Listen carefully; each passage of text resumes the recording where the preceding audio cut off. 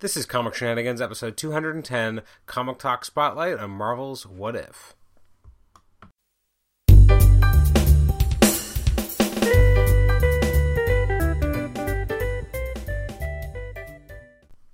Welcome to Comic Shenanigans. This is episode 210. It's the Comic Talk Spotlight episode on Marvel's What If. I am your host, Adam Chapman. Today we're going to be taking a look at some of the What If comics that Marvel's published over the years. I'm not sure if I'm going to do this as a series or not. We'll see how this episode goes and see how far I get and how much tangents I go on. So every week on our non-reviews episodes, we like to take a look at various different comic topics or HeroClix topics or movie topics depending on the week. So today we're going to take a look at Marvel's What If comic. Now, I've always been a huge fan of the What If concept, which is really kind of a simple concept. The What If comic started in 1977. The first volume ran from 77 to 84, and I believe it ran, 47 issues. And then volume 2 started in 89, and that's the one I remember reading when I was a kid. And I remember going to my first few comic conventions. People in Canada know the Fan Expo is the largest convention in Canada. It's quite a large convention. It has a lot of different things, both comics, etc. I remember going, and I think it was called the Canadian National Comic Book Expo, and I think I started going in like the second year of it. I haven't actually gone to Fan Expo in a few years, which I know is kind of weird, and I feel like a heretic for that, but it's become less about comics, more about everything else, and I just like the comics. And plus, as a kid, you don't have as many comics. You have very limited money. So I remember going to this convention. It was like $5 to get in or something. Now it's like 40 something. Like, it's ridiculous. But I remember going in for like one day on like a Sunday, trying to get as good deals as you could, trying to find issues here and there. I remember going through Wizard magazine and finding issues that might be worth something, because as your kid, that's what you're thinking about. Not really thinking. You're like, oh, I got to look for these first appearances, or I got to look for this, got to look for that. And it was just this great hunt. As I got older, I kind of bought a lot of the comics I wanted, and then I started buying collected editions, and I just felt like I needed less. So I would go to comic book shows, and I'd just be a little bit less interested because I wasn't looking for anything anymore. I didn't have a hunt. Maybe if I knew something I really, really wanted, I'd be looking for that. But other than that, and even for years, I remember 2008, I was at Wizard World Philly, and I found a few of the parts of the Iron Man storyline called Hands of the Mandarin, which was like the first Iron Man storyline I'd ever really read. I only read one part of it because I got one of the issues as part of like a 2-pack that was a gift on my 10th birthday, 11th birthday. Maybe even less than that, actually. I think it was around 93, so I would have been like 9 or maybe 10. I remember reading, I think it was like chapter 3, and I was like so enthralled, and I never read anything else. And so I was like, I'm going to find these chapters. And this is very classic Adam. I found most of the issues except for I think 1 or 2. And I'm like, well, if I can't buy all 6 issues, I'm not going to buy it at all, which is so stupid. But I also didn't, I knew it was harder to find those issues, so what was the point of kind of getting started and not being able to finish it? As a side note, a couple years ago, Marvel actually put out a trade paperback of Iron Man and War Machine, Hands of the Mandarin, so I finally got to have that complete collection on my bookshelf, which thrilled my 10-year-old self to no end. Anyways, back to What If. So Volume 1 of What If is probably not my favorite volume, but it has a lot of good stories. So, for those who don't know, the original kind of format of What If was generally that the Watcher would be the narrator and saying, this is how things happen in the regular reality. Actually, I should preface, one of the reasons I'm even talking about What If at all is that a fan of the show and listener, Matt Miller, I was talking to him the other day on Facebook, and we were talking about back and forth about, ideas for episodes, etc. And he was mentioning that he was wondering about the term 616, and so what Paul and I in the past will just bandy about certain numbers for different realities. So for those who don't know, because I forget that it's not everyone knows what 616 even means. So 616 is the prime reality that most Marvel comic stories are told on, unless it's Ultimate Universe or 1602 or something like that. But generally speaking, the prime regular continuity that you're reading is from Reality 616. So the idea is, and I know this about in Captain, but I can't remember the writer at the time. Might have been Alan Moore, may not have been. Feel free to correct me. They basically classified the different realities so that in that book, because the Captain Britain Corps exists in all these different realities, and they all have members of the Captain Britain Corps on those realities, and it's part of this Marvel multiverse, which is becoming more and more of a big thing these days. Not the Captain Britain Corps, but the idea of the Marvel multiverse in general is probably being embraced more than ever before. So every kind of reality has been given a designation, or theoretically a designation. So whenever I bandy about and say, well, this is what's going on in the 616, this is what's happening in the regular reality, the prime reality, the one that most of the books that Marvel publishes are based on. So thinking about that is what made me think about What If, because What If has a lot of the books, a lot of the What If issues, a lot of them have, in different Marvel encyclopedias, been given numbers now. So a lot of them have new designations. Now, there will be an episode where I might kind of go through some of the most popular alternate realities and just kind of mentioning what their numbers are, where to read comics based on those realities, etc. But for this episode, I'm just going to talk about What If purely. So the first issue of What If is a very famous one. It's the classic What If Spider-Man joined the Fantastic Four. So it's introduced by Uatu the Watcher, basically saying, this is how things happen in the prime reality, but what if things happened a little differently? And what I like about the first issue is it really kind of sets the stage, saying, in all these different realities, for every action there is a reality where something else happened. Now, this first issue, it's written and edited by Roy Thomas, and artwork is by Jim Craig. So Roy Thomas is probably like the best person to be doing something like this. I mean, he, it's kind of like the ultimate fan expression, because you read a story and you're like, well, what if that had gone differently? That's very fan reaction, right? So Roy Thomas, in a lot of ways, is like the biggest fan, because, he was the fan who made good before any others did. Of comics. And so this comic is a lot of fun because it's all about Spider-Man having joined the Fantastic Four and their adventures going differently because Spider-Man's there. His Spider-Man's own solo adventures are different. Everything is different. Now, that being said, it's not necessarily a happy ending, and that's one thing as well, is that a lot of these realities end up not having the greatest kind of resolutions, and there's a lot of them are kind of maudlin. But yeah, this What If Spider-Man joined the Fantastic Four is probably one of the most famous What Ifs, if not the most famous. And technically, this is designated Earth 772. And I've heard that there's some sort of correlation in how they do some of the numbers based on the year and month that it was originally published. Like, for example, 772, this might be from 1977 in February. I'd have to double check if that's even possible. That is possibly what it is. I remember reading recently, it started in February 1977. So the fact that it's that reality, 772, makes sense. The year, then the month. That's not necessarily always the case, but it generally seems to be in this particular one. What's interesting, too, is that we eventually kind of got you have sequels to this. What If Volume 2, number 35, is a bit of an alternate sequel to this concept. Paradise X Heralds also kind of does that. And it's a very popular concept. And obviously, Spider-Man eventually did join the Fantastic Four as they've part of the new Fantastic Four by Walt Simonson around issue 350, as well as he was in the Future Foundation. So a lot of these things end up kind of happening. I mean, there's only so many comic book ideas in some ways, and so eventually they kind of come around to things. The second issue, I'm not going to go through every issue, but especially the first volume, a lot of these are kind of more well-known. It's What If the Hulk had the brain of Bruce Banner, and that's kind of interesting too, because we've essentially had that. I mean, here you have this kind of version of Hulk who's more childlike. However, in this alternate reality, instead, he's still Banner. He's not just a mindless character. And again, we kind of have that in continuity, that we've had a lot of different versions of the Hulk that has intelligence, who has Bruce Banner's mind. It's definitely interesting to see how, these things eventually come around. Although it's interesting too, just to see how eventually, things are not so great for the Thing in this particular version. In issue 3, you had what if the Avengers had never been, which is kind of showing that, you know, when Hulk takes off, you know, what if the Avengers weren't together? What would happen? How bad would the universe be?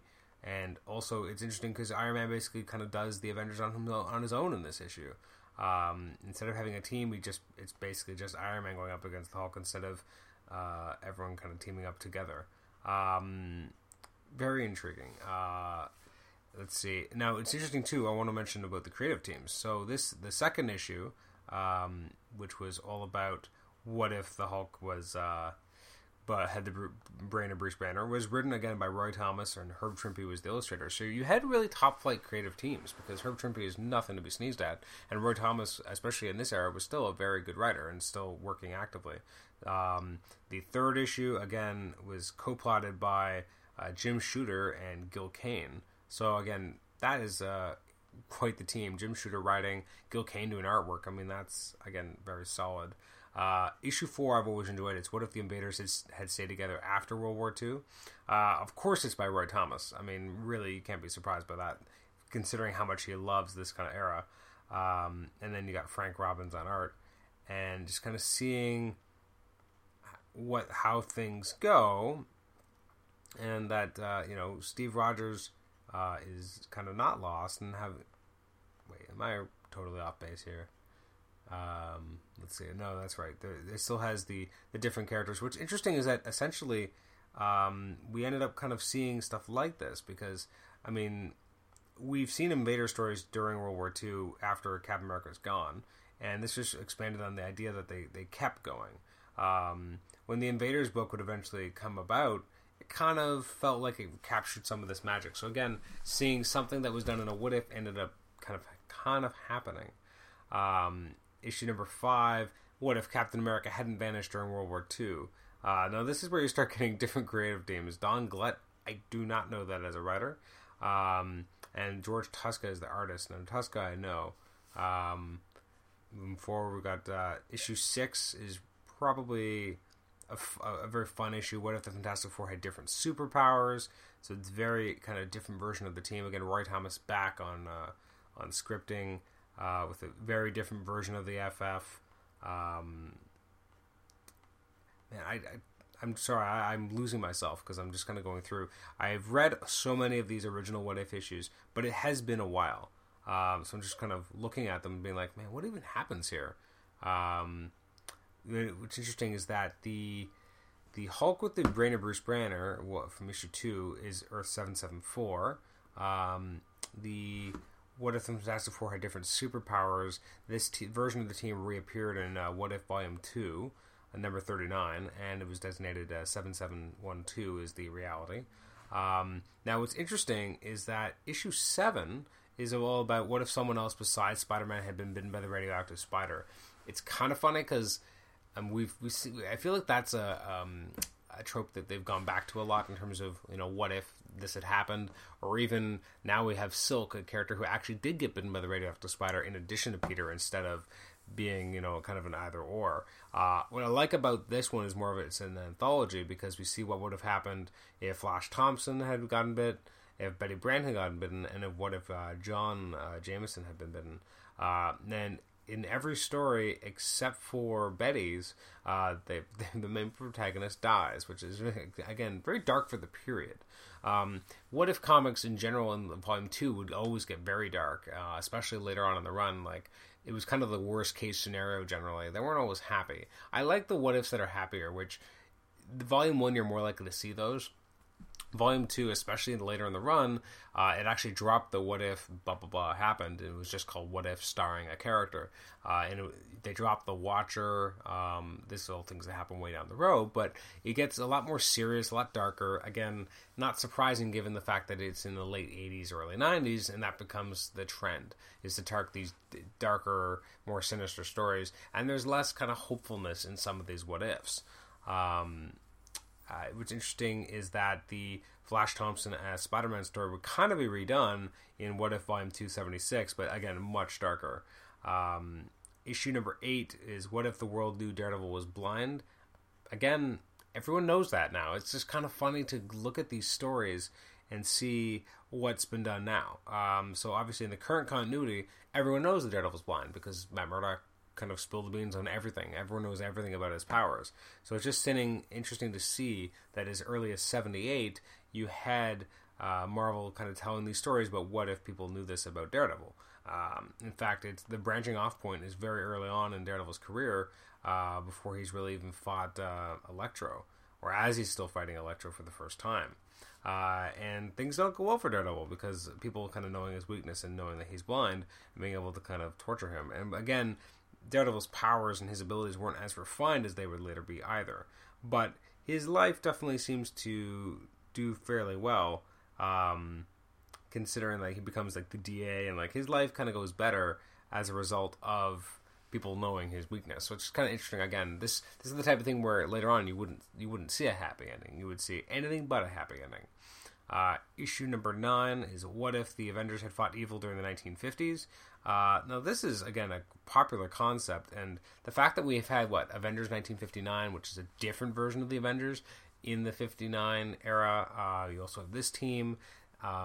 What's interesting is that this reality that we see here it's more of an untold history, but then other writers would eventually kind of relegate it to a what if more so. Let's see, a version of this particular timeline was seen in Avengers Forever by Kurt Busiek, where he had the same characters as the Avengers. It wasn't explicitly this version, but it was definitely inspired by what happened in What If number 9. And again, this version a version of these of 1950s Avengers also made a cameo in Paradise X Heralds, which was again a lot about parallel realities. Issue number 10, which is only funny because of they hadn't retconned certain aspects of Thor yet, is what if Jane Foster had found the hammer of Thor? Now, at the time, Donald Blake was transformed to Thor, and they kind of showed that it was to earn humility, but the idea here is that what if Jane Foster found it and she's worthy, and so she becomes Thor. It's a famous cover because, well, to be honest, it's the same original Journey in Mystery cover of Thor, but now it's a female version on the cover. It's interesting that we've never really had a female Thor until now in the comics, actually. But this issue by, again, Don Glut wrote a bunch of these, and Rick Hoberg on art. The art is definitely of, and this is generally true of in this entire volume, is very much of the kind of the Marvel House style at the time. If you look at it, it's not necessarily that amazing in terms of art, but it's very kind of classic looking. Like it looks like from any kind of Marvel book at that particular time.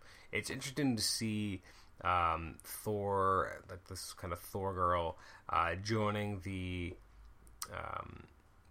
Avengers, kind of being equal, etc. I really kind of enjoy this type of story because it's just a different take on the character, and it's also interesting to see 70s versions of like Odin, etc., who were very different. Issue number 11 of What If is, again, one of the more memorable ones from the first volume, which is what if the original Marvel bullpen had become the Fantastic Four, which is hilarious. So instead of it being the actual Fantastic Four, instead you've got Stan Lee turning into Mr. Fantastic, you have Jack Kirby turning into The Thing, Flo Steinberg turning into Invisible Woman, and I forget his last name. And it's interesting is that this issue is written and illustrated and edited by none other than Jack Kirby, which is definitely an interesting thing to see, that he was actually kind of involved with an FF of some kind. And it's kind of interesting that he would even bother doing something like this because, at one point him and Stan were on the best terms. He's doing this kind of fun romp where him, Stan, and the rest of the kind of original bullpen become the Fantastic Four. A silly, fun, kind of in-jokey story. It's kind of cool to see Stan Lee as Mr. Fantastic and getting into action, going up against all these villains. Definitely an interesting take, and very different, because that was one of the ones that really has no basis. Like everything else was kind of, it all had a jumping off point. Like the Avengers had never formed. Spider-Man joining the Fantastic Four like he was about to in Amazing Spider-Man 1. The Hulk having the brain of Bruce Banner at that core moment of his origin. But the fact that the original Marvel bullpen is completely different, so it's a very off the beaten path kind of concept. Issue 12, Rick Jones had become the Hulk.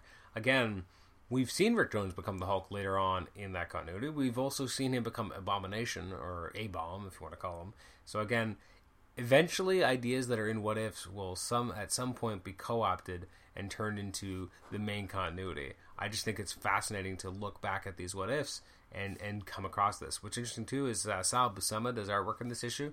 Does a great job on the Hulk, which is not a surprise since he's remembered as being both a great artist on Spectacular Spider-Man and for his long run on the Hulk as well. Issue 13 of What If Volume 1 has Conan, which is Conan. What if Conan the Barbarian walked the Earth today? Written by Roy Thomas, artwork by John Buscema. Again, John Buscema, fantastic artist. It's really awesome seeing him, take on Conan in the current the current continuity of the day. It's interesting too because I can't remember what interview I read, but he meets this hard talking cab driver named Dan. I think Danny. Anyways, it's patterned after his wife, or I don't know if she was his wife at the time, but she eventually would be. And it's kind of interesting to see him kind of adding her as a character. And Conan kind of being current continuity is a cool concept. Seeing him kind of really kind of run amok in New York. Although it's interesting that in this version of the continuity, there really are no other heroes. Then we have issue 14, What If Sergeant Fury had fought World War II in space? Again, I love this kind of stuff. It's by Gary Friedrich on plot, Don Glut on script, Herb Trimpe on art. A very kind of classic looking book where now you have, Nick Fury leading the Howling Commandos in space. It's kind of silly, fun story. It's interesting too, again, with everything that happened in Original Sin, we now have the idea that Nick Fury being a kind of a space soldier is actually a part of continuity now, which again at the time would have been more patently ludicrous. Issue 15, What If Nova had been 4 other people? Again, Nova was still quite new at the time, so it examines the fact that it was kind of random that Richard Rider even became Nova, and so it looks at what would have happened if it had gone to someone else. So the other people were a vengeful wife whose husband had been murdered, a kind homeless black man in a universe with no superheroes, Peter Parker in a world where the radioactive spider crippled him instead of giving him powers, and then an unknown character with a villainous personality. So they were already starting to do a little bit more of the anthology at times when they didn't have like a good kind of an entire concept. They would kind of do these shorter concepts. And again, the character was still quite young at this point because I think didn't Nova start around 77, 78? The fact that they even were bothering to already make a kind of a what if based on Nova is kind of surprising, but very cool. And the issue itself is by Marv Wolfman, which is I believe the guy who created him in the original. I'm just double checking. Sometimes I say things, and Marv Wolfman and John Buscema created Nova in September 1976. So already, by within a few years, you have them already re-examining something that was relatively current. And this is something in the modern day that we'll see more and more of, is that we don't have an ongoing What If book anymore, but generally speaking, there'll be like kind of a series of one-shots every year or something like that. And they often just look at recent events. As opposed to just like little stories, which they used to, or a branching off point in a character's continuity. Instead, they're looking at what if a big event had gone the other way. So Marv Wolfman and John Buscema worked on this What If issue, so it's kind of cool to see the original creative team of the Nova book doing the What If. Seeing the female version of Nova is very cool. It reminds me of the Kree soldier who became a Nova during Annihilation Conquest. Then you have the Peter Parker story is kind of the fun one. So Peter Parker doesn't go so well as a result of what happened at the Spider Bite. And then what's her name? May Parker is in like bad case as well. I think she ends up dying. I can't remember. Yeah, she dies because of the trauma that happened to Peter Parker. Peter Parker's freaking out, although I don't know how he meets Betty Brant, but whatever, without the spider bite. And then eventually he is chosen to become the new Nova, and suddenly he's not crippled anymore, and he ends up accidentally killing another burglar who tries to kill Uncle Ben, and decides not to kind of be this hero because he's not good at it. So it's interesting takes on it.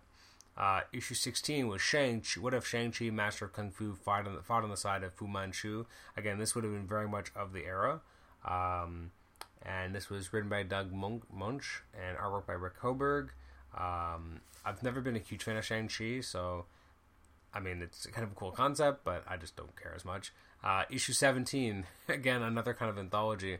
What if Ghost Rider, Spider-Woman, Captain Marvel were villains? 3 all-new tales of fantastic wonder to boggle your mind. These issues were kind of getting a little bit thicker because they had more story.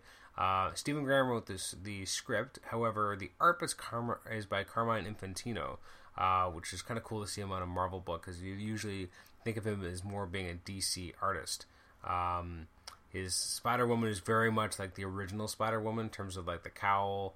Not my very favorite version of the character, but very classic looking. Issue 18, What if Doctor Strange were a disciple of Dormammu?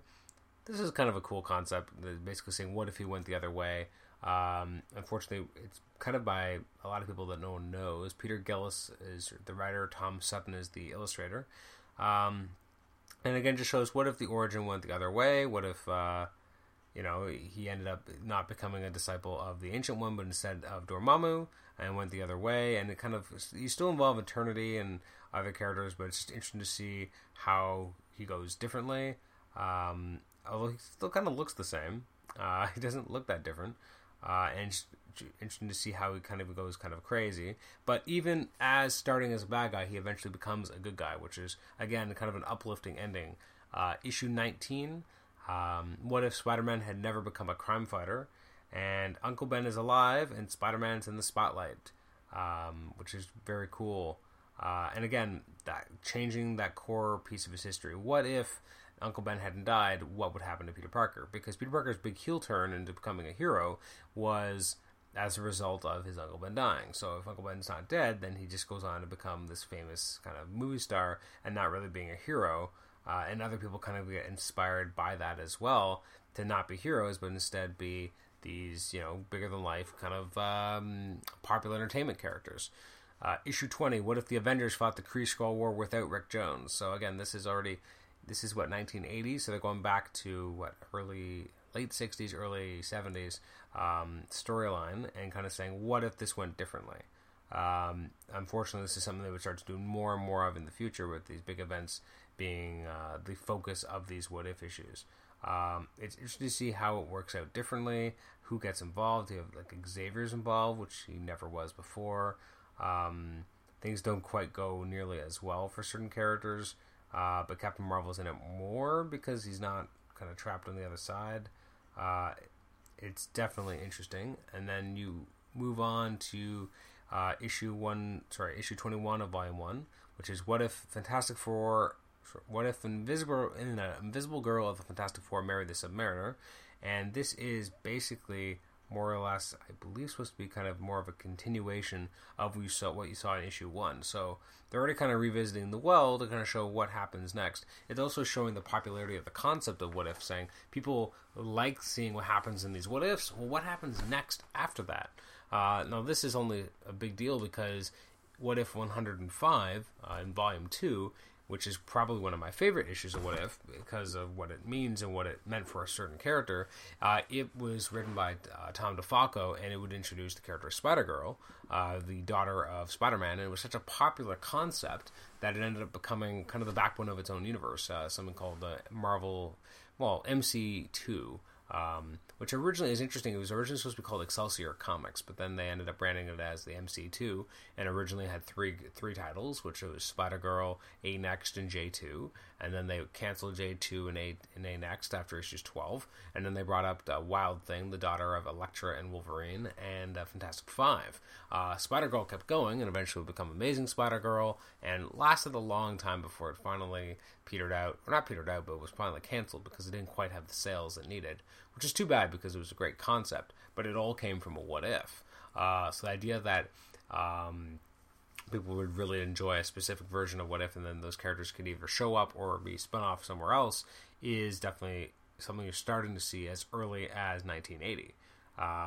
As I'm looking at this, we're about 30 minutes in, and we're about halfway through the first volume of What If. So I have a feeling that this might be an ongoing series because the second volume is, as I said, 114 issues. If I'm going to do that in any kind of detail, it's going to be a few episodes worth. I hope that you're going to enjoy these What If spotlights. Next up is What If number 22, which is what if Doctor Doom had become a hero. Again, we've kind of seen this stuff before, that he's been more or less heroic. He's been part of the Future Foundation. He isn't always an out-and-out villain. Again, this is kind of early 1980, that he hasn't quite been turned into a kind of the more complex, multifaceted character that he would later become, where he's not just a villain, and he actually has a lot of kind of noble attributes as well. We've seen some of them be brought out, but not quite yet. So instead, this is basically looking at what if Doctor Doom had gone a little bit differently. And it's also the idea that he's trying to, stop Mephisto and save his mother's soul, etc. So what if he becomes a heroic character instead of a egomaniacal kind of villainous character? And it's definitely a cool concept, although the costume he wears is kind of terrible. But seeing him going up against Mephisto, seeing this different version of Doctor Doom is definitely, as I said, a very cool concept and different. Anyways, next up we have number 23. What if the Hulk had become a barbarian? Again, we've kind of seen this. So it's basically the idea that if things don't go so well with Jarella, do go well with Jarella, and she becomes a barbarian on her world. We've seen this in Planet Hulk. He wasn't a barbarian, but he was this kind of gladiator, and this is something that was kind of really addressed here in this issue. That being said, it's not the main story. Well, it's one of the main stories in this particular issue, because you also have a whole story, which is an untold tale of the Marvel Universe, of the first Celestial host, as the Celestials come to the core reality, which is written by Mark Gruenwald. And then you also have a second backup, which is which is what if Aunt May, instead of her nephew Peter, had been bitten by that radioactive spider, written by Steve Skiddies, and she becomes a kind of old version of Spider old woman. It's super weird. And then issue 24, I'm surprised it took this long to get there. It was issue 24 from 1980, and it's What If Spider-Man Had Rescued Gwen Stacy. And when I first started reading What Ifs, this was my holy grail. This was the one I really wanted one of the few that I really wanted to read. And I don't actually think I ever got my hands on the actual issue for myself, but I did end up reading it, and I always loved it. And they're probably right when they say on the cover, "At last, the most eagerly awaited What If of all," because absolutely, I mean, for 7-8 years by this point, she'd been dead, and people were still sore about it. And this is all about what if he had rescued her. And I love the caption on the front: "Whatever you do, Spider-Man, don't save her, because maybe things won't be so good." And this particular issue is written by Tony Isabella with artwork by Gil Kane. Gil Kane did the original Death of Gwen Stacy, so he's the perfect artist to do this tale, as we see her once again fall off. But Spider-Man instead decides to throw himself and save Gwen so she doesn't die, which changes things. And then she finds out that he's Peter Parker, and that doesn't go so well. He asks her to marry him, and then she's kind of saying yes. He goes after the Green Goblin. Spider-Man goes after the Green Goblin. Green Goblin kind of beats up his son, having a bit of a meltdown. And it's just interesting to see how they're able to kind of subdue Norman Osborn. And it's kind of interesting that he breaks down. They get him to kind of break through and kind of submerge the Goblin persona. But not everything lasts, as it turns out that Norman Osborn had sent a package to Jameson, and Jameson now knows that Peter Parker is Spider-Man, and things don't go well from there. So eventually Peter Parker has to go on the run. Very different story, kind of sad to see what happens. And you also have the First Eternals backup by Ralph Macchio and Rick Buckler. So kind of a sad story for Spider-Man, but Gwen Stacy's still alive in this reality. They almost get their happy ending, and then it gets spoiled. I think it still stands up as still quite an enjoyable issue. Again, the artwork is pretty damn great by Gil Kane, and it kind of answers that what if he had just jumped off that bridge to save her instead of just webbing her, and what happens next. Issue 25, also from 1980, which is What If Thor and the Avengers Battled the Gods? Well, it's not like that hasn't happened before. I mean, seriously. It's based on Thor 136. Then we go to What If Captain America Had Been Elected President? This was based on Captain America 250, which is a very famous issue, which was the idea that what if, and I think it was Roger Stern and John Byrne doing, their idea was, well, let's have Captain America be nominated for president. Would he take it? What would he do? And he doesn't end up doing it. He decides he can't possibly run. Well, here, in this issue, from, I guess, actually 1981 now, in issue 26 of What If, he does get elected president. Now, again, the ultimate version of Captain America would eventually become president as well. So, again, once again, things in What If eventually happening. It's written by Mark Barr, Herb Trimpe doing the art. And it basically, instead of him deciding not to become a part of politics, he does get involved for politics instead, and becomes the choice for the 80s, and ends up getting more than enough electoral votes. And it's interesting that they have this leaderboard, and it's, I guess, Jimmy Carter, Ronald Reagan, and America. Not Rogers, not Steve Rogers, it's Captain America. But they don't put Captain America, it just looks like America. So it looks like a lot of people are voting for America. So once he becomes president, that's when he unveils himself. He's almost assassinated, but not, and he goes on to be a president. And turns out that his, one of his people ends up being the Red Skull. He ends up getting captured. It turns into kind of a classic kind of Captain America versus Red Skull kind of adventure. And then he ends up being dead. But it's interesting to see that's... I think they could have done a little bit more with the concept, him being president. And I think if it was a modern comic, it could actually be a great miniseries or something like that to really show what the benefits of him becoming Captain America becoming the president would be. Issue 27, the X-Men ask, what if Phoenix had not died? Wow, this would have been pretty current because the Dark Phoenix saga was around this era. This issue is written by Mary Jo Duffy with artwork by Jerry Bingham. And here, what if Phoenix didn't die? So after she kind of goes mental, and this is both a good thing and also a drawback of these issues of What If, is that they spend a lot of time doing a recap of everything that happened up to a certain point, and then they move differently. So again, you spend a lot of time on recap, but seeing Phoenix going up against Galactus, going up against Terrax, being this heroic character and not kind of flipping out and becoming Dark Phoenix is very cool. But eventually she does flip out and she does kill someone. In fact, I believe she kills Kitty Pryde. So she ends up becoming Dark Phoenix after all, but through a different course of events. And eventually when she does become Dark Phoenix, she kills Cyclops and ends up destroying the entire Earth. So it's just kind of a weird, like, the way that the Phoenix kind of goes about becoming the Dark Phoenix is different. But yeah, it's just kind of an interesting take on it again. Issue 28. Let's see what we got here. What if Daredevil had become an agent of S.H.I.E.L.D.? It's not the only issue in here. You also have what if Ghost Rider were separated from Johnny Blaze, which again now seems like something, well, obviously that happens all the time. They've been separated before, in fact, for a while. But instead, this is the first time they did it, with Michael Fleischer writing it and Tom Sutton on art. I can't quite make that out. But the best part of this issue is the Mike W. Barr writing and Frank Miller co-plotting and penciling the Matt Murdock Agent of S.H.I.E.L.D. storyline, which basically shows that Matt Murdock, when he saves someone from being hit in the face with the sludge, he ends up, Mr. Stark ends up taking him and bringing him to S.H.I.E.L.D., and they're able to kind of monitor his responses, and he ends up becoming this Agent of S.H.I.E.L.D. Instead of just becoming Daredevil. And it's actually really cool seeing him as an Agent of S.H.I.E.L.D. And having the art by,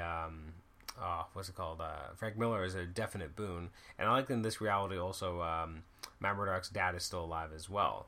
So that's why he's doesn't become Daredevil and becomes an agent of S.H.I.E.L.D. instead.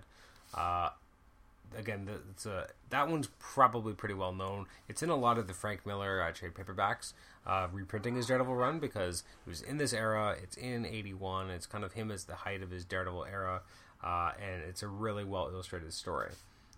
Next up is what if number 29. What if the Avengers defeated everybody, which is very funny. It's based on Avengers Special number 2. And the backup here is what if Namor never regained his memories, and this is designated Earth 8110. It's kind of a fun romp. Then now issue 30, again in the 90s when I started reading comics, was a prized issue that I really wanted to own, and I don't think I ever actually got myself a copy, which is really sad. But it was what if Spider-Man's clone lived, which is, again, at the time I would have been reading these, like this is about 14 years later when I would have been reading this.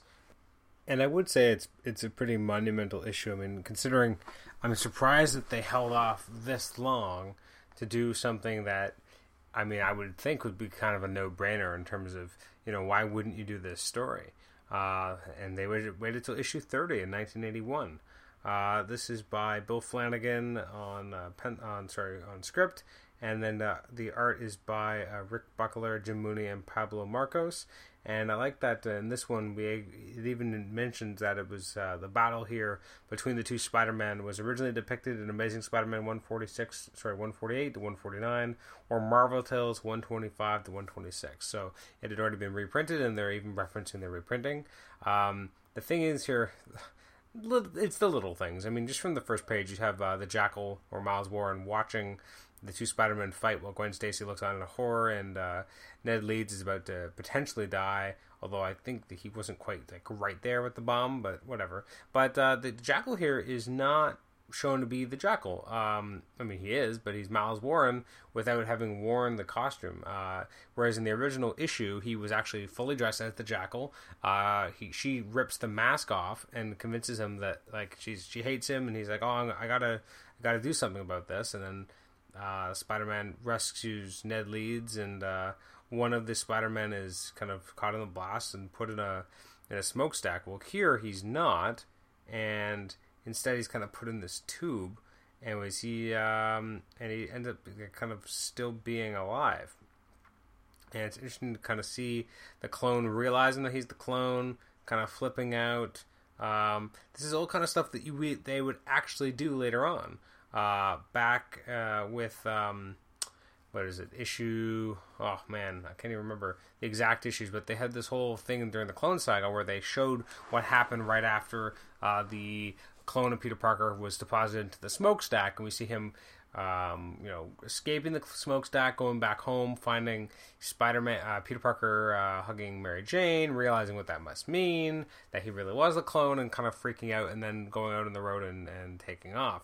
Whereas here, it's a little bit different, where they kind of work together briefly, and it's a way of people seeing that Parker can't possibly be Spider-Man, and they're kind of both there, and that they're kind of treating each other almost like kid brothers. It's kind of an interesting story, because it is kind of a happy ending, that there is a kind of room for two Peter Parkers, more or less, and that and they come up with a way of saying, when one of them's going to be Spider-Man and one of them's going to be Peter Parker on this day, and then they're going to alternate, and as opposed to one person doing both all the time. It's just an interesting take, and again, kind of a happy one.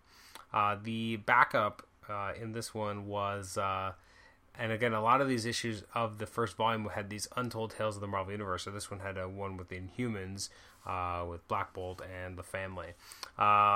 What if number 31? Well, this was a prize one for a while as well, because it was a Wolverine Hulk battle. What if Wolverine had killed the Hulk in his first appearance? It's written by Rich Margopoulos.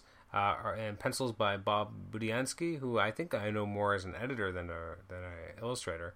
And it's just interesting to show how easy the Hulk seems to go down here to Wolverine. I mean, if you're a fan of the Hulk, somewhere Tom Kerr is going, what? Wolverine can't just kill him that easily.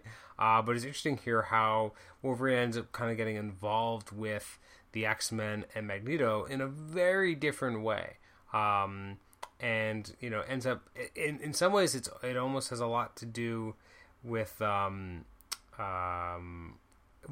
X-Men in terms of, which sounds weird, but again, the idea that Wolverine was a villain working for Magneto, infiltrated the X-Men, and then decided to become an X-Man.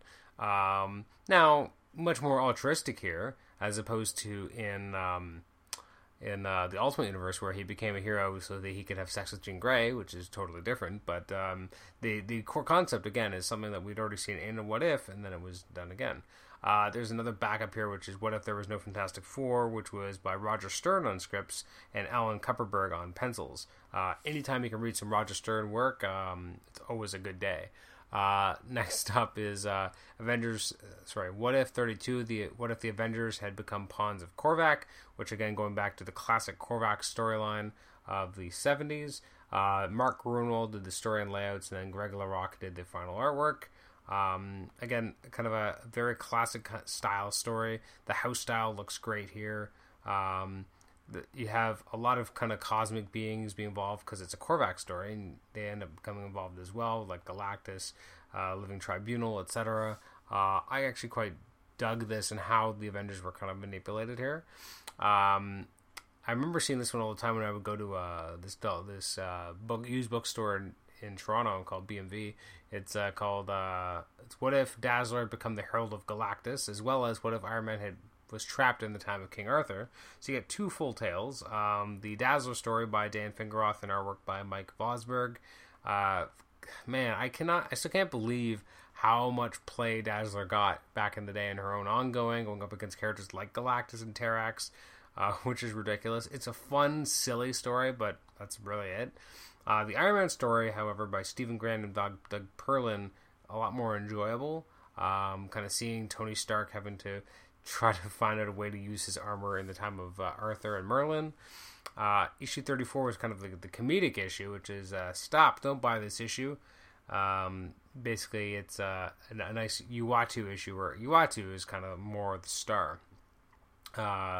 It is exceptionally silly, and in fact, it's a humor issue.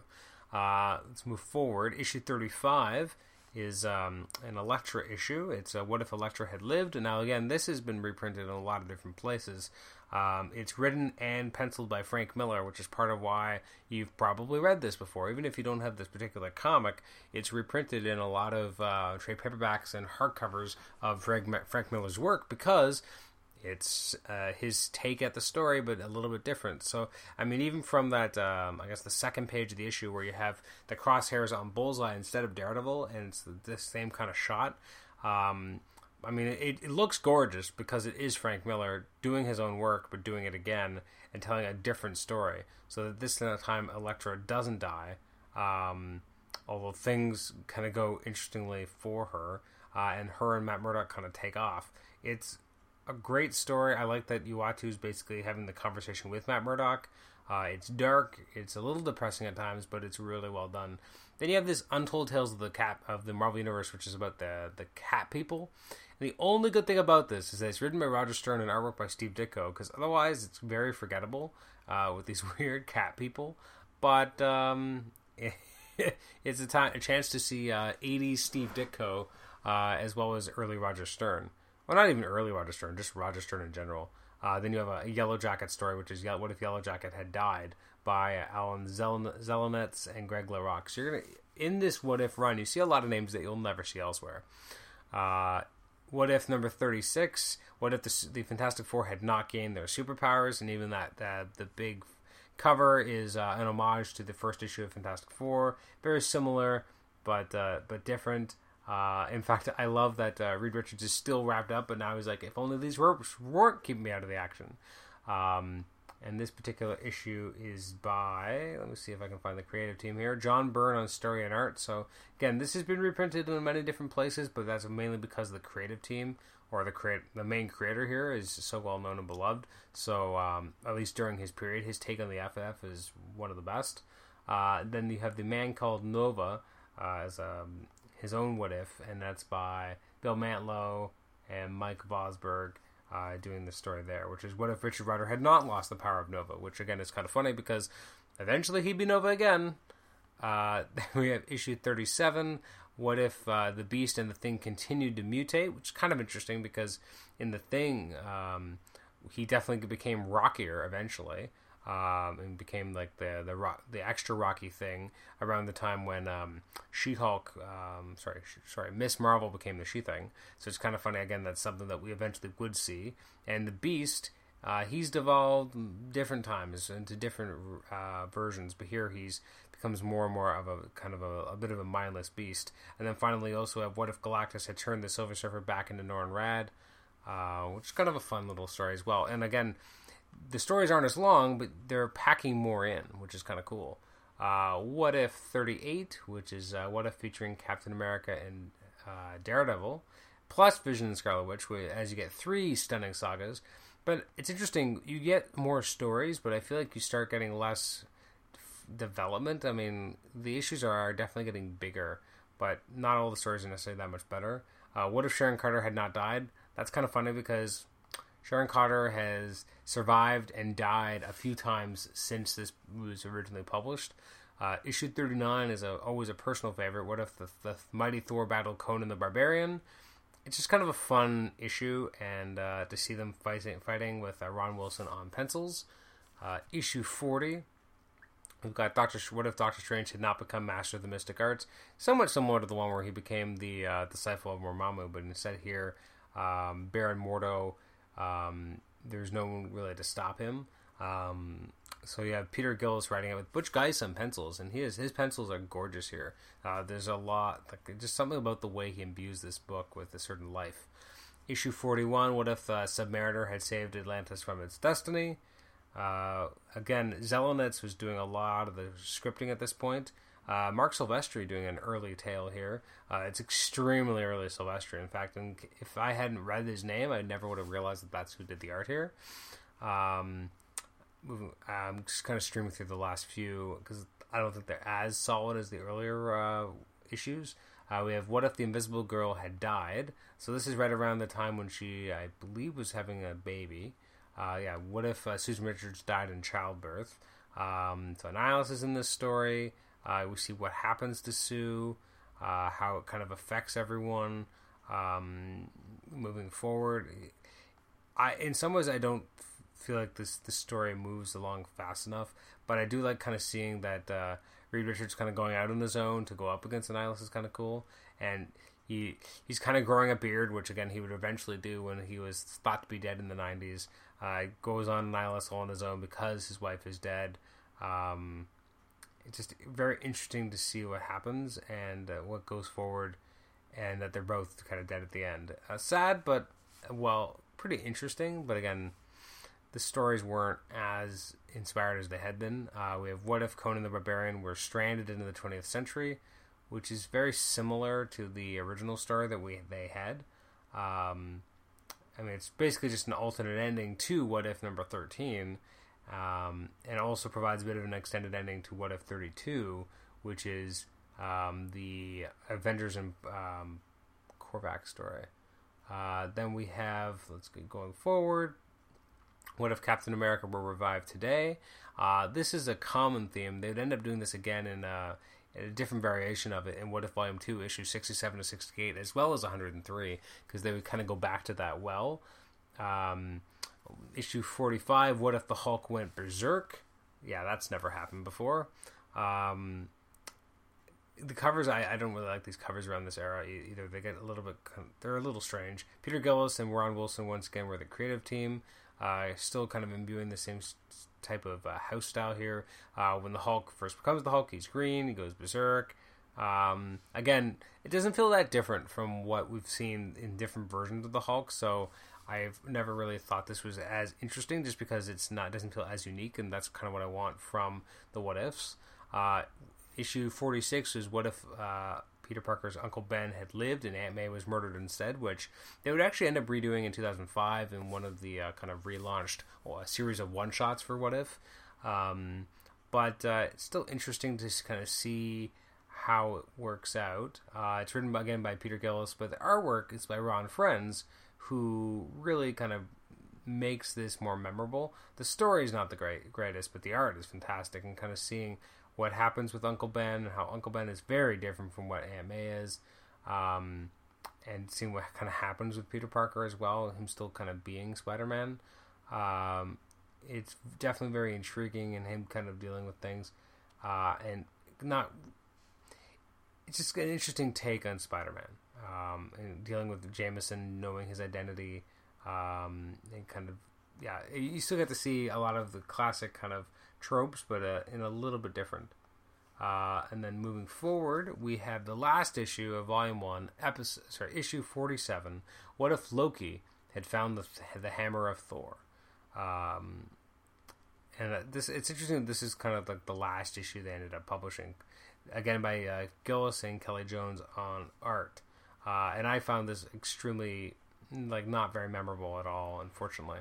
And this was the last issue that they had. So the next volume of What If wouldn't start for another 5 years. And to be honest, I've always thought, as much as there was some really good stuff in the original volume, I've always thought that I think I favor Volume 2. It definitely had a lot of kind of gimmicks in it as well, but I'm not going to go through them all now. I think I might do that in a couple of more episodes, as we're almost up on an hour, and I appreciate you letting me drone on about What If. But some of the highlights for me of the next volume, both good and bad, or at least memorable moments, I should say, are the second issue where Daredevil kills the Kingpin, which I always thought was really cool and really well illustrated. What if Steve Rogers had refused to give up being Captain America, which was obviously coming right out of, oh God, what's his run? I can't remember his run, but he's a classic Captain America writer from the 80s. Then we have What If the Alien Costume Had Possessed Spider-Man, which is only really funny because it was obviously before Venom had started. There's one about what if the X-Men had lost Inferno, what if Wolverine was an agent of S.H.I.E.L.D., which, I mean, he's kind of been now. What if Iron Man had lost the Armor Wars? I'll go into these in more detail later, but these are just some of the ones that I've always kind of enjoyed. What if Professor X had become the Juggernaut? Again, another, what if Wolverine had battled Conan, because Conan was really big during the 80s. What if the Kraven the Hunter had killed Spider-Man? I remember this is one of those issues I picked up at a comic book convention when I was much younger, as well as what if the Vision of the Avengers conquered the world? Then there was a two-parter, what if the Amazing Spider-Man had not married Mary Jane, and instead, in the following issue, had married the Black Cat? What if Wolverine was Lord of the Vampires, which is something that ended up coming to HeroClix, as we got that particular version of Wolverine. What if the Punisher had killed Daredevil? I just think there's a lot more memorable ones for me, and maybe just I think they're of a different era, a little bit more timely. Like what if Spider-Man had kept his cosmic powers? A lot of these were happening in and around when these things were happening. You have yet another Phoenix story about what if Phoenix had not died, although it was quite different. Another comedic issue with issue 34, which has the classic cover of Uatu on the cover with aping Marilyn Monroe with his skirt, which is super disturbing. Then there was a whole actual storyline called Timequake, where all these different versions of what if characters were kind of crossing over with each other. Anyways, these are all things I will talk about in an upcoming issue. Or issue episode, which I think are enjoyable and worth talking about. What if the Hulk had killed Wolverine? What if the Punisher became Captain America, which is a great cover with the skull of Punisher wearing the Captain America mask, which again is funny considering what happened after Civil War and Captain America's death. So these are all ones that I will talk about in future episodes. And I think are some of my favorite issues of What If, although we've talked about some very iconic and memorable ones today as well. Anyways, thank you very much for joining me for this long, protracted episode. This has been episode 210, as we've been looking at the What If, or it's our Comic Talk Spotlight on the first volume of What If. And in an upcoming episode, we'll talk about the future volumes of What If. So I'm your host, Adam Chapman. Thank you for listening to the episode. You can email me at comicshenanigans@gmail.com. Like the show on Facebook, rate and review us on iTunes, and also subscribe to us on iTunes so that you can get all new episodes automatically downloaded to your podcast app.